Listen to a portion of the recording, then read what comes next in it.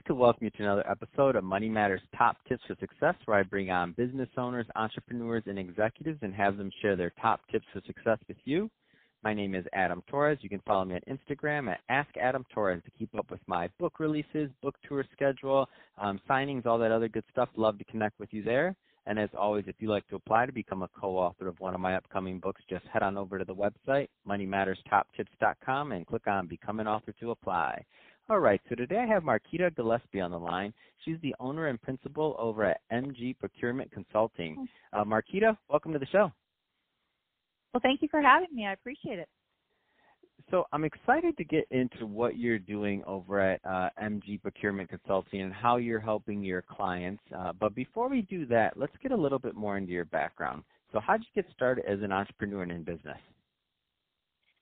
So, Adam, like many students going through school, I really did not have an idea of what I wanted to be when I grew up. So I majored in business. I graduated from the University of Arizona, and even upon graduation, really didn't have an idea of what I wanted to do. So I was very open and found myself with the great opportunity to meet with a gentleman who was with the procurement industry and was hiring for a large city, and met with him and found out about this profession as a public servant working in my community doing procurement. And for people who don't know what procurement is, it's a term used for acquiring goods and services, design, construction needs for government agencies, also private sector. But I worked in the public sector. And before you know it, I had the job, and 27 years later, I was blessed to have retired from the city of Tucson, which is where I worked throughout my career, and just was very fortunate to really fall into a profession and a career that I have truly loved and continue to work in even to this day. Wow, that's amazing. I love it. So you, your consulting business, kind of came as an offshoot of after you had already worked in the public sector, and it's based off of you just having loving what you've done throughout your career. Does that sound about right? Yes, absolutely. During my career, I was very fortunate to be able to get engaged in the profession well beyond the position that I held in the agency I worked for.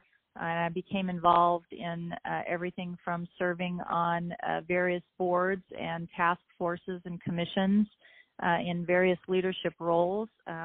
Through that, I began getting involved in teaching for the profession, which allowed me to travel to a lot of different government agencies all over North America.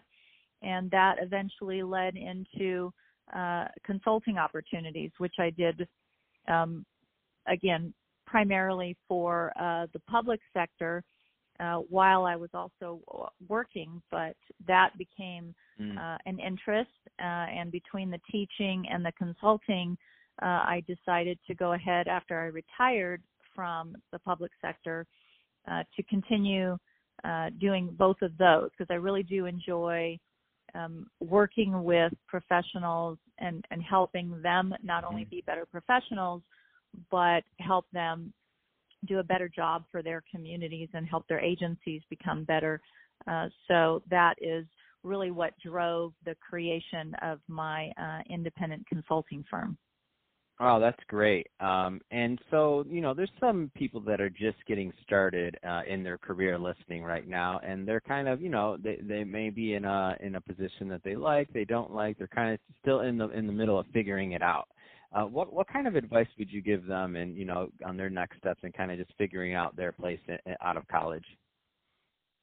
Well, having two college-age students myself, I really appreciate this topic.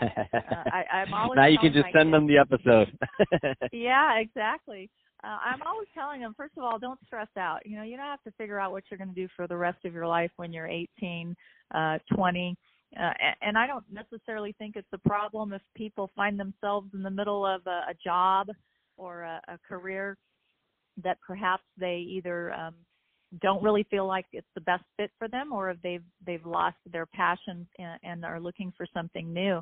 I think the beauty of public service, especially, is it's a draw and a calling, I think, for people who want to give back, and that's not to take away from individuals who work in the private sector, but there really is something intrinsic as a value to want to serve your community, whether that's as a teacher or a government employee working, in the sanitation department or running finances for a fire district. So I think for many people who have an interest in that, there's so many opportunities in so many different types of areas that you really don't learn about when you're in grade school and high school and even in college. So one of the things I spend a lot of time doing in the profession is also advocating for not only the growth of the profession, but opportunities to do outreach to the younger generations so they understand more about, in my case, the specific opportunities in procurement and what it is about procurement. What do you do? What are the skill sets that you get to exercise? What's the service that you're providing and the interests that might align for you in this type of career, so that our younger generations have a greater sense of opportunities beyond those typical careers and professions that children hear about growing up through the education world. No, definitely. I want to switch it up a bit. I want to talk a little bit more, Marquita, about what you're doing over at MG Procurement Consulting. You gave us a little bit of a hint in terms of training and doing other things in the procurement sector, but let's get a little bit deeper. So, what kind of clients are you taking on, and how are you helping them? Well, I'm very fortunate that I do have some name recognition in my industry, and so I often am asked to come out and teach various topics in, again, public sector procurement that branches off into leadership, and it has branched off into some private sector clients. But I provide teaching on everything from contracting to ethics to contract administration to leadership to communications to strategic planning. So it's a litany of topics that all have touch points in the procurement profession. And connected to that, I will be asked many times to come out and speak at conferences or to speak at meetings about different topics related to the profession. And on the consulting side, generally I'm serving as an independent contractor, either through another firm that I work with or independently.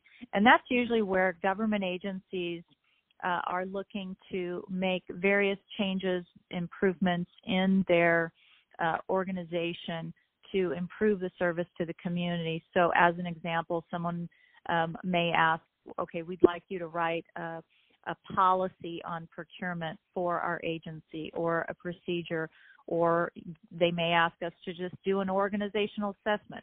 Come in, take a look at what we're doing, and in light of the industry's best practices and experience with a multitude of different types of government agencies, what would you recommend we do differently? Sometimes it's a very specific engagement. Sometimes it's a little more broad and open-ended. But I've been very fortunate. I've worked for everything from a city to a county to a university, a small township, state government, special districts, airports. So I've had the good fortune to really get a sense of how lots of different types of agencies and both very small and very large agencies, and that continues to evolve so that I can bring greater value to my next clients. And so you've been in procurement a long time. Obviously, you're definitely a thought leader and an industry leader in that sense, and you're a sought after speaker. What kind of trends are you noticing right now, if any, in the industry overall?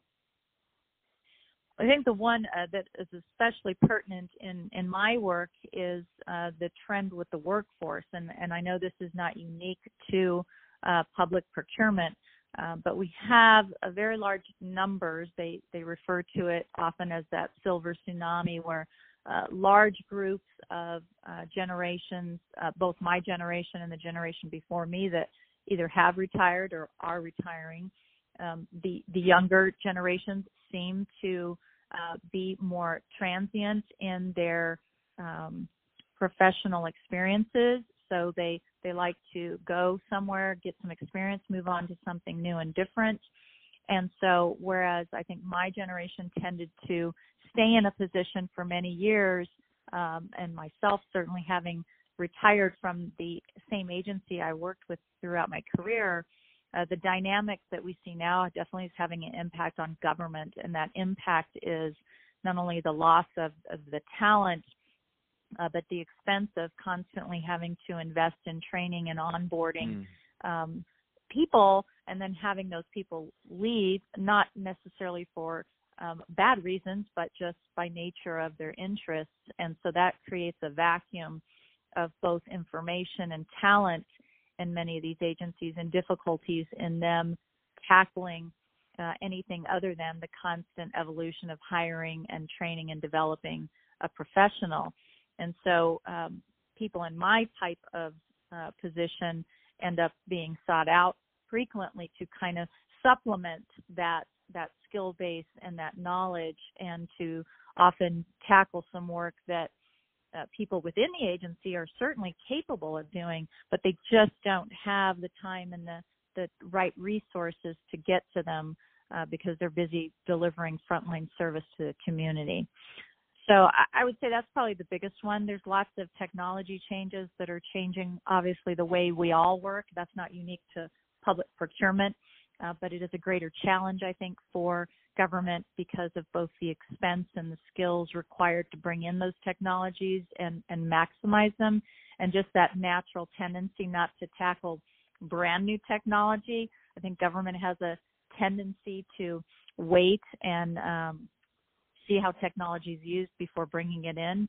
I run into lots of agencies who are still, quite frankly, almost in the typewriter days, and that's unfortunate, but you know, we're here to help everybody, right? And so there's always lots of opportunity for everybody out there, and that's the beauty of what I do. I really enjoy helping people become better versions of themselves. Oh, that's fantastic, and that trend, it makes so much sense when you hear it, and you think about how it affects. You hear, maybe tech industries, other industries you hear about often, but when you think about something like procurement, government, other things, wow, that is problematic. If somebody's not willing to kind of go really deep into that field, and spend 20 years, and if you're hiring somebody and they leave in a year or 2 years, you have to train somebody else. I mean, that can really clog up the existing system. So I can see where you've become. I'm not saying you weren't very important when you were in your field, but now, geez, they're leaning on you even more because they need you. They're like, please, I get it, and it makes sense that you're a very finite resource in terms of somebody out there with your expertise, and it makes sense why you're a thought leader in your field. So Marquita, if somebody is listening to this and they want more information about MG Procurement Consulting, or to reach out to you as a speaker on leadership or any other topic, what's the best route for them to reach you? I'd say really the best way is to look me up on LinkedIn. LinkedIn is a tremendous resource, and I think it's a great way for people to connect and maximize on their collective talents. I do it all the time. I'm always out there. I like to post a lot. I like to read a lot of the posts and connect with other professionals. So I'm under Marquita Gillespie on LinkedIn, and would be happy to connect with new colleagues. All right, that's great. Well, thank you, Marquita, for coming on the show. I really do appreciate it, and to giving us some lessons on procurement. And to the audience, as always, thank you for tuning in. Don't forget to subscribe to the podcast, leave me a review, do all those great things that we do to support our podcasters. I really do appreciate it. And Marquita, thanks again for coming on the show.